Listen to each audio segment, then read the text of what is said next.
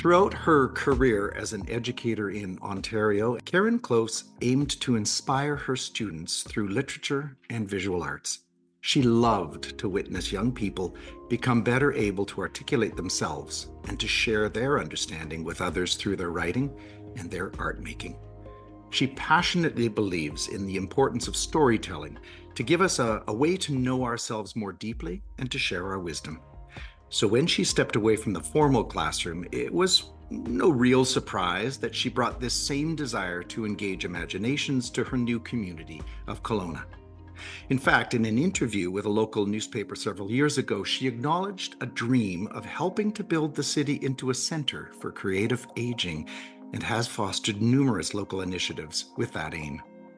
Her passionate belief in the healing power of the arts and the importance of creativity on individual and community wellness is as strong as ever, and her definition of community has widened its reach as the online journal for creative aging she created in 2011, aptly named Saging, with creative spirit, grace, and gratitude, which now boasts readers and contributors spanning the globe. Karen, welcome, and thank you for agreeing to join me here in conversation. Thank you. So I wonder if we might start with this creative passion project, Saging, which I understand is now in its 14th year. Tell me a little bit about that origin. How did that come to be?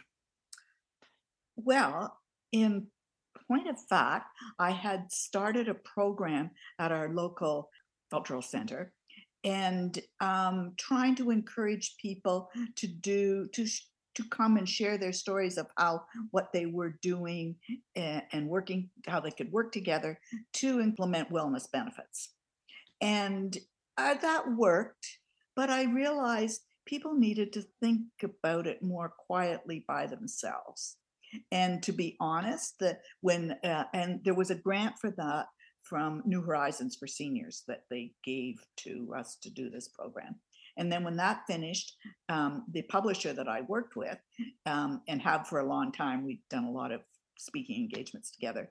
He said, I don't think you could handle a blog all the time, but what do you think about a 4 times a year publication? He said, I think the timing's right for this, and we'll just do it online. And it really became very much part of the gift economy because it doesn't cost us anything to do what we can do, but we just do it. And when people send their stories in and we edit them and put them in a good position, that's our gift to them. So this is really a volunteer service. And that opened people up. And at first people they would take it in different directions than I perhaps imagined. But I realized more and more, and they realized, they would say to me in emails, I really got into myself by trying to write this article, which is, of course, my belief as an English teacher. And so we just kept doing it.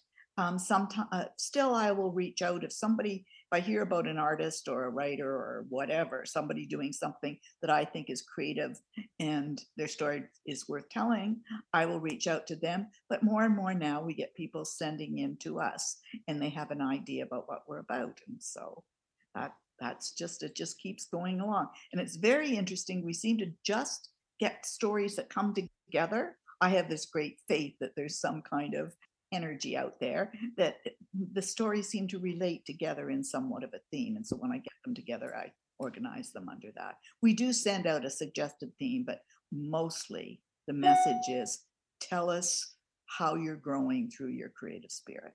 And the notion of saging. Can you talk to us about the birth of that of the name of the journal itself? Yeah. Yeah, because I know it's Well, dear to you.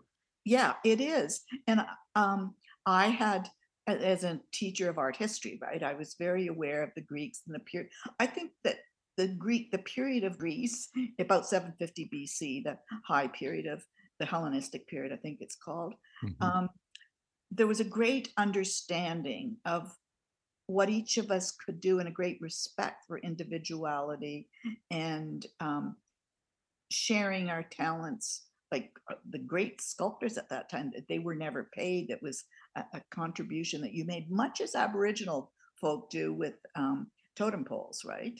That's Mhm. where they are expressing ideas to share. And that all appealed to me. And so then I was reading a book that was called From Aging to Saging, a new paradigm for growing older in the 21st century. And it was written just at the end of 1990. And I read it dutifully and thought, oh, this, I agree with this. But it was very much based in meditation. And I felt that they were not addressing the what I think the kind of meditation that comes to you through engagement in a creative activity. I think it's a kind of meditation. There seems to be a little bit more cognizance of that, even in the last decade, that, Mm-hmm. that doing something, particularly with your hands, is meditative and can open you to yourself. And Yeah. so I decided I would call it saging, the Saging Journal. And then some of the people that were working with me tacked on the second part of it. And it's a saging with, well, I had it saging with creative spirit.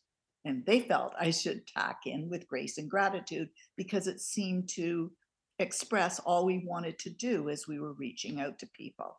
Yeah, and it's something in that reaching out that I suppose goes back to what I shared of the joy you got in watching any learner of any Mhm. age, any a creatively engaged individual who's able to tap in, and maybe this is the meditative tap in order to share out. It's very interesting. When I finished teaching, I became involved with two artists that I knew about. I'd seen their work, Riva and Leonard Brooks, down in San Miguel. And San Miguel was quite, at that point, this was in the 70s, quite a burgeoning arts community. And now people from all over, it's very popular for people to go to San Miguel and take art courses and so on. And I had purchased one of Leonard's paintings at a show in Windsor, Ontario, actually. And I was fascinated by him. And then I just kept coming up against, I found his books, and I got intrigued with the couple. The decision to go to San Miguel wasn't to go to see them, but I went with a friend that was a dear friend. And I talked about them, and she said, you should try to contact them when we were down there. Oh, I didn't know that I actually could do that, but I did. And I just finally looked in the phone book and called them. And they were, Reva in particular, people felt she was getting into dementia, but that she was very welcoming. She answered the phone and said, I'm sending the gardener to get you and you're coming over, and so on. Well, I got a great opportunity sitting with her because she, in fact, had given up her talent. Her work is in the Art Gallery of Ontario and quite well recognized by an exhibition in Paris and all over the world. Hmm. Leonard, her husband, had been a Canadian war artist. And he had said, when she got to be a little bit recognized, there's room for only one artist in this family. So she stopped and she devoted her life to helping him do his books and so, promoting his works and all of those kinds of things. And so when I met her at the age of 89, she had disappointments. And Hmm. I realized what it had done to her to give up her creative spirit. And that made me I felt a coming together of what I felt I fostered in young people, but Mhm. realizing that to re-engage seniors is equally as important. Mhm. And as I say, people would say she was going into dementia. As I sat with her for a very long time, I thought what she decided to do was not play by the be nice to everybody rules any longer. She said exactly what she thought. And Good for I her. felt that she, spent 60 years playing by the rules. Yeah, somebody else's rules. Yeah, Yeah. And she just yeah. didn't care anymore. And people don't like that. So it's Hmm. much easier to think the person's demented than the fact that what you're expecting from them is a bit selfish or a bit Yeah. not correct. And I really feel quite strongly about that. My book that I wrote about her was on a course at York University, and and it was called Healing Fiction. And one of the students that was taking it wrote to me to say, I'm studying, hoping to go into medicine, but I really find it quite intriguing. You're almost implying dementia is a choice. And I said, well, I guess I am sort of, that you just can't be bothered anymore. And Mm. he said, I find this quite intriguing. And a friend of mine yesterday that we were painting together, and she just returned from spending a long time with her mother. And she's a retired nurse, and we both paint together. Her mother is in her early 90s and has advanced quite far in dementia. But she's saying, it's interesting. We began to see that the mother just wanted to get into that state that she and I both find we can do when we just relax into what I call doodling, free form work. And the mother, she wasn't painting or doing that, but that's what she was doing with her life. It was just free form, whatever comes up. And the other thing she said that was quite fascinating that she's noticed with her mother is she's gotten quite mischievous, Mm. having been a very rule bound person all her life, a nurse and so on and so forth. But she just was having a great time when she'd do things that she knew was a bit mischievous. And It, so I feel as though I'm touching a little bit on a problem of the day in wellness. I hear you celebrating the uniqueness and the unique truth in each of us. And you shared with me that as a lifelong educator, you've often wondered at how our education systems have kind of prioritized knowledge over the evolution of consciousness in your which is described, as you pointed out, by the Dalai Lama as heart education. And as a result, something that has been missing in addressing and educating the whole person, really speaking to the whole person. And there's often been little attempt to invite, let alone build upon the learner's awareness of those unique truths, those unique potentials, and how they might evolve. Say more about that, as Well, you I look think back. being a teacher is a really, really important thing. It's like a parent in that sense of responsibility to the, but at the risk of being criticized, I do feel that the teaching profession got more concerned with what they thought was important to teach kids as opposed to maybe what was important to foster in those you were teaching. And I was always taken by Khalil Gibran's, in the Prophet, where he speaks on teaching, on this, on that. And on teaching, he very strongly says the job of the teacher is not to plant in the student what you know, but rather to figure out how to pull out of the student what they know. And agreed, I have more leeway in doing that with English and art. But I just love the number of kids who were considered badly behaved frequently. And I know I had a principal that said, we'll just put them in Karen's class, see what'll happen with them.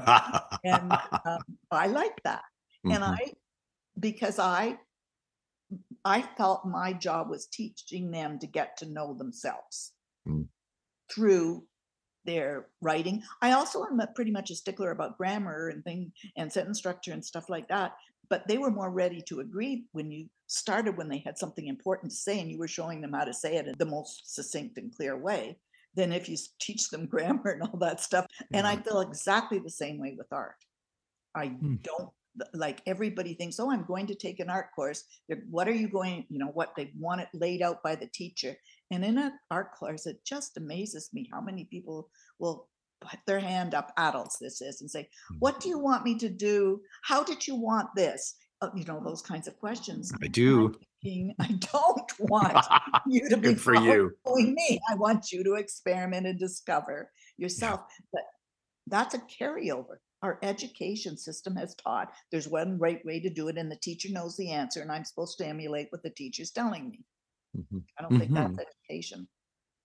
All the way up the system, unfortunately, when Yes. somebody who's never met me is actually going to provide me with a standardized test and Mhm. and not have the opportunity to really see me and hear me and be curious about my learning. So, you and I have some paths that have crossed in that way. And both of us, to I think our great pleasure, obviously, and great fortune, have had the opportunity to be within classrooms where we were able to really engage and invite the uniqueness of each individual.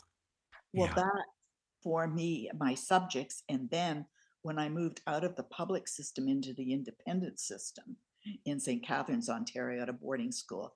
And I was a housemaster. So I had my 50 girls that I was influencing in whatever way. But I also um, was very fortunate that the administration could see the benefit that I was in getting involvement from kids who hadn't necessarily been involved. So therefore they were pretty open. Like, I wasn't asking to do anything outrageous, All but right. my approach and what I wanted to do, they were very willing to allow me to do that. And that was very fortunate in my last years. It really made the end of my teaching career wonderful. I felt good. This is what I wanted to do. Funny enough, funny quick story. My day, the kids, I went back, I was teaching grade 13, and then I went back in Ontario at that time, it existed. And I went back and taught in middle school. The boarding school went from grade 5 to 13. And so I was teaching the 5 to 8s. And on graduation day, this little boy who was one of these ones that had a reputation for always getting in trouble, but he was just full of energy and he loved it. And so he comes charging up after the graduation ceremony and said, ma'am, you have to come out. You taught my father. I've been there. I thought, well, this means I'm done. I've come full circle. That's a great story. You brought into to the conversation a moment ago the verb doodling, and I know that you've shared with me a little about your own process with your own visual art, and maybe it's the same with your own written work. But let's just focus on the painting and the visual work at this point. Talk to me about doodling for you and how that connects to the way you have tapped into your way of being as an artist. I know I shared my poem with you. Can I share it? Of course, absolutely. I will do that because I hope it succinctly captures what it is that I'm feeling. When I doodle, I am. I feel my heart dance. My soul starts to prance. I am a blue rider astride freedom. My emotions soar, connected to spirit, I roar. I am a creator in her kingdom, full of courage to thrive. I am alive, with no rules but my own. I have grown. And it's that freedom that is a wonderful thing that doodling allows me. Mm. And I do notice I tend to do it faster than most people do. And I was just looking at that yesterday. There's a life force in anybody's doodling, right? My life force seems to be particularly fast and all over and strong. I'm not a gentle. And we were talking about this yesterday. I think it's because I'm so enthusiastic about what I'm doing. Mm. And I'm quite a believer in the real meaning of enthusiasm. I call it the God shift within. I think it means, I think the root is entheo, right? The God within. Mm. I've just decided to call it the God shift within. But mine is quite, it's driven. Yeah. And so that's why it brings me such joy. But if you're trying to do anything that somebody else is telling you to do, it doesn't bring. Mm.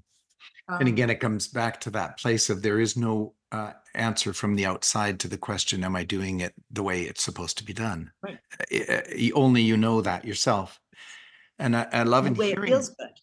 Yeah, it Doesn't feels matter true. whether you think whether it looks good or great or whatever. It's did it feel good? Yeah. Just in that, I spent the last 3 years of her life visiting Canadian artist Daphne Ojig. I don't know whether Mm. you're familiar with that name. No. She was an Aboriginal artist of some repute. She won the visual Governor General's Visual Arts Award. She has the Order of Canada. She is one of the first people to have had a one-woman exhibition at the National Gallery, which I think was back in 2010, but I could have that year wrong.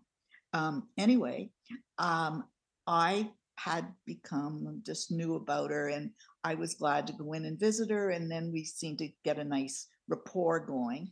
And she had stopped working because her works are really quite valuable. And so those people in the business didn't want her work devalued by something that she might do. And she was 90 at that stage in her life, and she had very arthritic hands, like just really twisted. Anyway, I said, but Daphne, your whole life was about drawing. You've been doing it since you were 13 years old. And so I was away, and so she didn't have the opportunity to talk to me, and she was getting a bit bored. So she decided to start doodling again. Well, when I came back, she was so excited to show, and she doodled every day for the last 2.5 years of her life with her twisted hand. She figured out a way to put the pencil in and to do, and she was so happy. And I thought it was such a beautiful story. They did write it up in our local newspaper, but people didn't get the fact that I was suggesting that this doodling was a health benefit that so many seniors could come from. And I thought her reputation would help to sell it, but it didn't really. Mm. In point of fact, they destroyed, Ah, they destroyed all the doodles afterwards. I know. And there were some really quite great ones. She always insisted, I think she must have known that at some level, because it was very important to her that you must get here, just if you just run in and take a picture of what I've done today. And so I had them all in photographs, but not the originals. I have a couple that she gave to me, but not. yeah. Yeah, but and again, it isn't about the value I'm hearing for you. It's about the value it was for her. And Absolutely. so I want to just press in there and invite you to talk a little bit more about the health benefits. I know that one of the workshop series that you have run in Kelowna is called Heart Fit, with an emphasis on the art. Heart Fit collaborative painting sessions. And I can't help but also be discouraged by the fact that there might be a dismissive attitude towards the term doodle. Oh, I know. And so when I spoke about them, I frequently use the word Daphne doodles, bringing together her, recognized reputation with the fact of the doodling. But I quite agree, but that people will think, oh, doodling was something you did on the phone when you're that. It was of little importance. But then I ask, why would one have gone into doing that when they were on the phone? Like, what was it inside them that wasn't coming out in their conversation with whoever they were talking? I think doodling when you were on the phone was a common thing for people. Mm-hmm. And maybe what they did find in their conversation was a relaxation that their hand needed to express. They literally could feel it in their hands.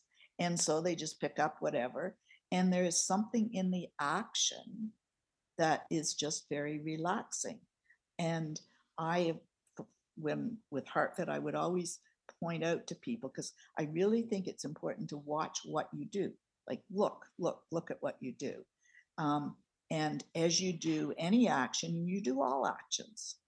So if you're drawing as though you're scared to death of what's going to happen, that's not good. Well, doodling was that freedom, right? Mm-hmm. And so they could, if they stop and watch what they're doing and how it's making them feel, which is what I was emphasizing in my poem, that's the message. And that perhaps it's not this important knowledge that they took a course that they paid a lot of money for, that they're getting the most benefit from. Perhaps it's what's inside them that was waiting to come out. Right, right. That's Waiting to come out. And I also thought this while you were sharing your poem. It is also the opportunity. Oh, I know. It was not just the sharing of the poem, but you're sharing your observation of your creative spirit being quite energetic and yeah, full of whether I'm putting words to it, but I heard or sensed joy. yes, Um, and it wasn't just the fact that that was it there. It was for the world to see. I'm also seeing the power of your knowing and getting to know and appreciate and celebrate your authentic self. and how it That's what I think expresses. everybody should do. They're Yeah. familiar with the expression, dance like nobody's watching. Yeah. And this Yeah. is let your hand move and draw like nobody's watching or going to judge or Yeah. anything. And we have, I don't know how it started, that we put art, visual art, into such a rarefied position that we thought everybody was supposed to, draw like Leonardo da Vinci, or why did we think that was what everyone was supposed to do? Yet we recognize that he was a genius. Did we think that, like, why can't we see that we all have to be somewhere along that path Mm-hmm. and get the same joy out of it? That and it's always interesting to note, the Mona Lisa was the only painting he ever did. Hmm. And I don't think people know that. He was a draftsman primarily, Yeah. and loved the freedom in his hands of expressing. And, Yeah. and that's a kind of doodling again. Yeah, releasing ourselves from the bonds of whatever that is, as you say. I mean, you've mentioned in the conversation already that it may have been market pressures, the capitalist Yes. appeal of we have to hold value in this. So that sets us apart. But Yes. even from the very youngest of age, when we have that sense of free play and the expression of our imagination without the awareness of it being performative. Mm-hmm. But as soon as it becomes performative, we're conscious of the response. And if the response is positive, then, that's one thing. If it isn't, if we don't get it anymore, then maybe that is the beginning of that slippery slope towards I'm not creative. Right. And how I agree. despairing that is. I started painting with my grandchildren when at about 3 months old, when they were in the high chair and they were getting food all over everything, right? And so I decided that if I took a canvas that fit into the tray of the high chair and let them just slop around with their food that they were eating, and they moved their hands beautifully.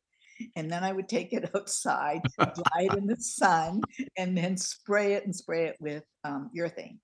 And they still have the paintings up, and their mother just Wow. loves them. And it's so in, and everybody goes, "Who did that?" That's it's an interesting piece of work. And the one I'm seeing in my head, particularly, is my eldest granddaughter at 3 months old. All of them, we just have always. They'd love it when we'd be down south at the side of a swimming pool, but they had the paints on the floor and they could walk across and they could do whatever and then jump in the pool when they were dirty. And certainly they're all really interested in making art. Unfortunately, they're not so interested in taking art as a course. They both, and my two eldest, the girls at 12 and 13, said I hope you're not disappointed, but we're not going to take art next year as our option. We don't want anybody to tell us what to do. You can't be disappointed. You set them on that course. No, I wasn't. I said, no, hey, because you'll do it. They do. Like, Yeah. one does art every day practically. And I Lovely. think that encouragement is something I really urge all parents to do with way before they think they should. Mm-hmm. With Mm-hmm. And the their word that's coming back through to me, and I think it was in our conversation at the beginning, but it was how can we encourage ourselves, allow ourselves the freedom to live in that draft form Mhm. longer, right? Long, Not rush to the finished product or even to the product, but right. just stay in the process of the draft. And even that's just even thinking that it's about a product Yeah. as opposed to the doing. Yeah, and I think it sounds like you have engendered in your family, but also within your community, that sense of this is just what we do as human beings. This is us being us. I would, with Heartfed, I used on Sundays, I said it was my little church. I sent out a newsletter of what I was interested in and something they might like to look at, and I spill in a bit of art history, that take a look at this on, that kind of thing. And we'll all get together on Tuesday, and we ran every Tuesday and come up, just play with these ideas or not if you don't feel like it. And people have told me frequently, and even because I've been finished for almost 10 years now, when I'll bump into them, I so miss that. And I get letters saying, couldn't you start that again? I'm going, you have no idea how much energy that took at this point. But what they all said is, I don't know, I seem to talk more truthfully with the people that were sitting beside me or around me. And we would always put everybody's work up and take a look. And they felt they were more truthful in the context of HeartFit. And that was their, and I don't think they understood what I thought, because I thought the kind of work they were doing was more truthful and honest. But they just realized that they would talk to people, the person beside them, and it was so easy to do when they were just kind of moving paint around and doodling with their hands and so on. And you know where that's taking me? It's taking me back to your off the cuff reference to a principal sending the kids that were challenging to everybody else to Karen's class, because I suspect that in Karen's class, those kids also had the opportunity to connect with the person beside them Yes. or the person in front of them. And whether it was about what they were creating in their writing or on their canvas, it really didn't matter. They were alive and I would, seen.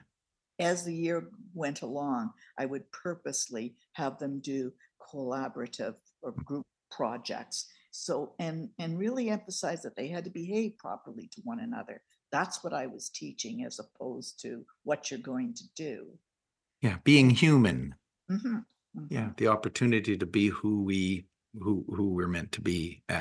And so this brings me also back to something that I discovered when you and I first met. And for me, it's my fascination with sort of the concentricity of the ripples of influence and inspiration. And so when you mentioned that you had some history with one of my earlier guests this year, Max Wyman, Yes. I it didn't surprise me, because I think you yourself said that we kept coming up against, when you were referring to Leonard and Riva. I mean, there are reasons why we cross these paths. So how did you meet Max, and how did he inspire you in your work? Well, I was the president of our local arts council. And so I was sent to the whatever the meeting was that they would have each year, where they'd bring in all the arts councils from across the province together. And he was the keynote speaker. And he had just written The Defiant Imagination. And he called it a manifesto for the arts. And this honesty and the need of arts, that people, the need to express themselves perhaps in a defiant way against the system, that they could do in art, was a good thing, he felt, and I did too. And he's seen so much of all kinds of art, and he's very open and knowledgeable about music, dance, everything. But he is aware that it's the most important thing is that they should have the opportunity to express themselves through art. So much so that I think he's calling it a new cultural contract. Yeah. That's his new book, and I think that's what he spoke to you about, is proposing.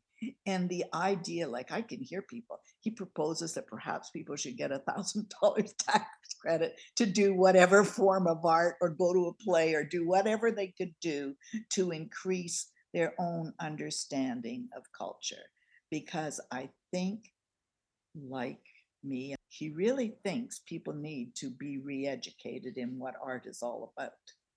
That there's a very broad, enforced misconceptions. And I said I thought that the education system enforced that, but even just everything, people, they really do not know.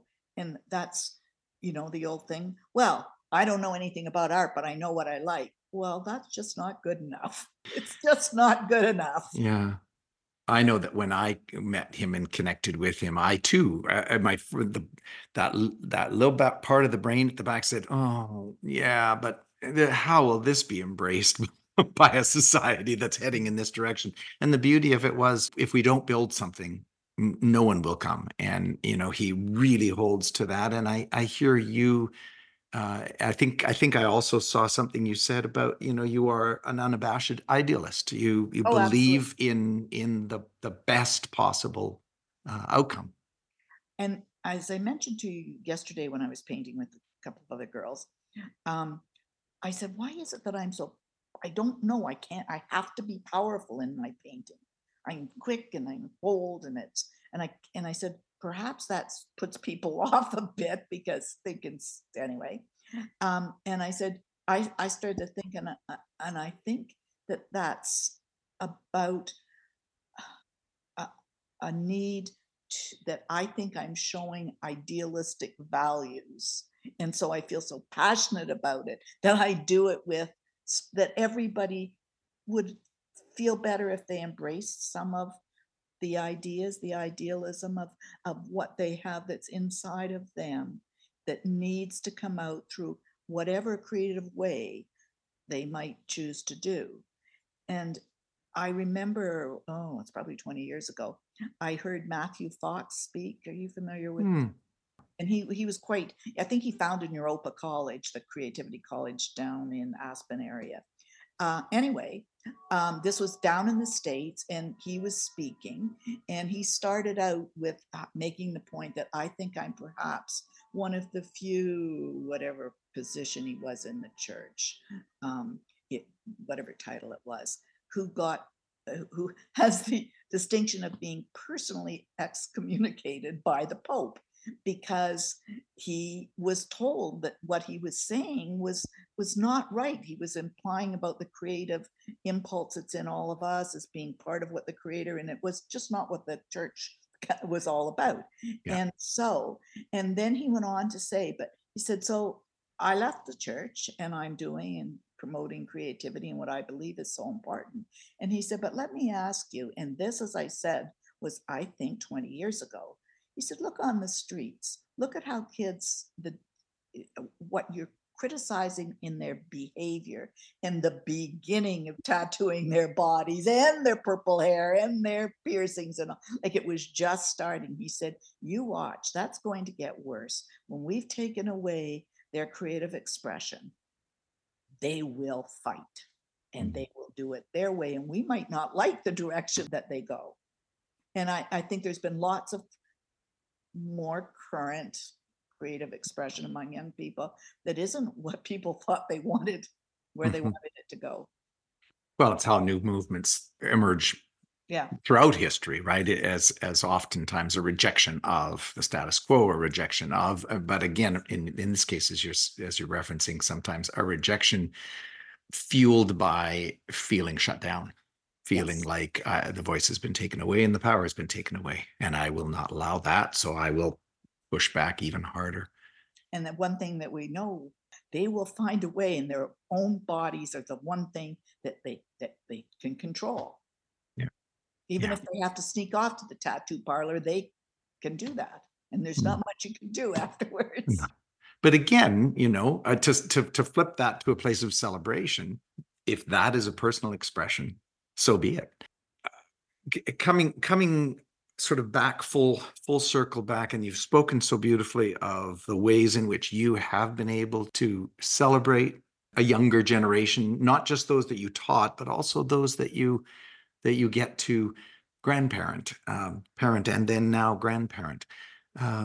As you think about the health benefit to those young people, what would be the lasting statement you would want to make sure that our young people heard from the place of sageliness, if you will? What you want to do is okay. Don't worry about what you think you should do. Now, I don't mean this in the grand behavior. I mean, I appreciate the context. Yeah. And one of the things I did do with HeartFit is it was intergenerational. And I encouraged people to bring a child that was maybe a neighbor or a niece or a grandchild or whatever, but they could not bring them and drop them off. They had to come and paint with them. And that's a big statement. And that's what I think it was the most important thing. This is okay to do. I do it too. And we'll have fun together and get to know each other better by just making loose art and enjoying and discovering what we can do. And yeah, I think older people working with younger people is really important. I actually did something like that I guess it's about 20 years ago now too, with a seniors facility here. And I had 2 grade 6, because they were good young girls who were very interested coming into the seniors facility, and most of them were all in wheelchairs, and I put a canvas over their tables, and so they could just sit up, and everybody was painting, and it was really, and I had such enthusiasm from those that got involved, and the young girls were great with them, and then there were the groups sitting back all around. Well, who's paying for the paint? Is that coming out of our, like, it was just ridiculous. And then then there was a suggestion that perhaps I could teach them so that they could make things that would be pretty, that could be used, so they weren't wasting the canvas, like those kinds of things. I was just, wow, they don't get it. And they sure couldn't plug into the joy that was very clear among the people that were doing it. And I had some of the daughters or that kind of thing drop in a couple of times, said, I just had to come today to see, Mom's been so enthusiastic about this. But it was not welcomed by the seniors facility. They didn't like that. It was too messy. It was challenged the people to get other people that were uptight and didn't want to be involved, and they listened to them, that they didn't want that. It wasn't that we were that noisy or anything. It was like crazy, but they didn't think that should be happening in their space. Those that were opposed to it. Yeah. Very sad. Yeah, and the ones for whom the measuring of success was a completely different criteria. Yes. I hear you say you're making a mess, or what's the cost, or this is making too much noise, and the arbiters of the rules. Mm-hmm. Making a mess is what stops a lot of kids from learning how to paint. Yeah. Parents not wanting the mess and all of that, because it can be messy. Mm-hmm. Well, sure. Life is messy.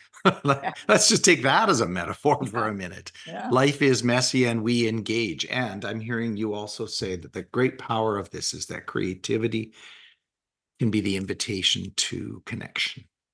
Absolutely. That's connection to ourselves and each other, and connection as we grow to, I think that's what the Dalai Lama's message is, right? That's the heart education. We grow together towards the higher values. And I think that's Max's message too, in the compassionate, the compassionate imagination. Yeah. Making art and doing art and appreciating what other people have done, not because of the value of it, but just teaches empathy and compassion. And we feel better about ourselves. We're more comfortable when we're engaged in being compassionate and understanding than when we're criticizing. But still, we seem to have a greater propensity to criticize than develop compassion. So there lies the hope. Yeah. And as you have shared and referenced Max as well, there lies the sense of importance and urgency to embrace a wider acceptance of the value here for the heart, but also the health of society. Unfortunately, though, it does mean disbanding or abandoning many systems that we have in place, like as Max even mentions, the Canada Council, and just go on. But that other countries have done it, Australia and New Zealand, I think, and partly in the UK. To just as a real re-education process on the arts. Well, something to hope for. It feels like that's a really lovely place to put this down, with something to hope for.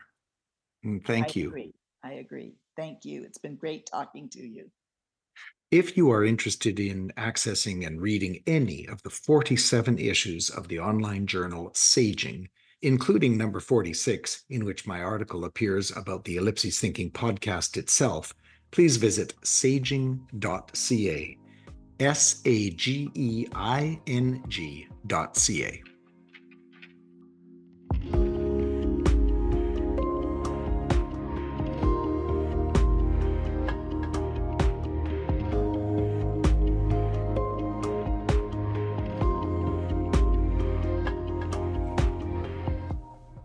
The Ellipses Thinking podcast is a proud member of the Ordinary Podcasting Network and is produced by Greg and Jordan Dowler-Coltman. The show's theme music has been generously provided by Jordan Hart. And if you're interested in learning more about the ideas behind Ellipses Thinking, please visit dowlercoltman.com. You can follow us on Instagram, Twitter, and Facebook. Thank you for listening.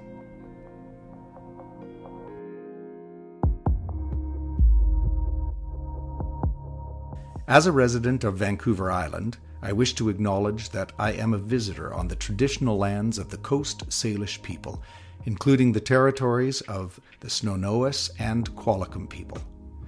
The First Peoples have been here for over 10,000 years.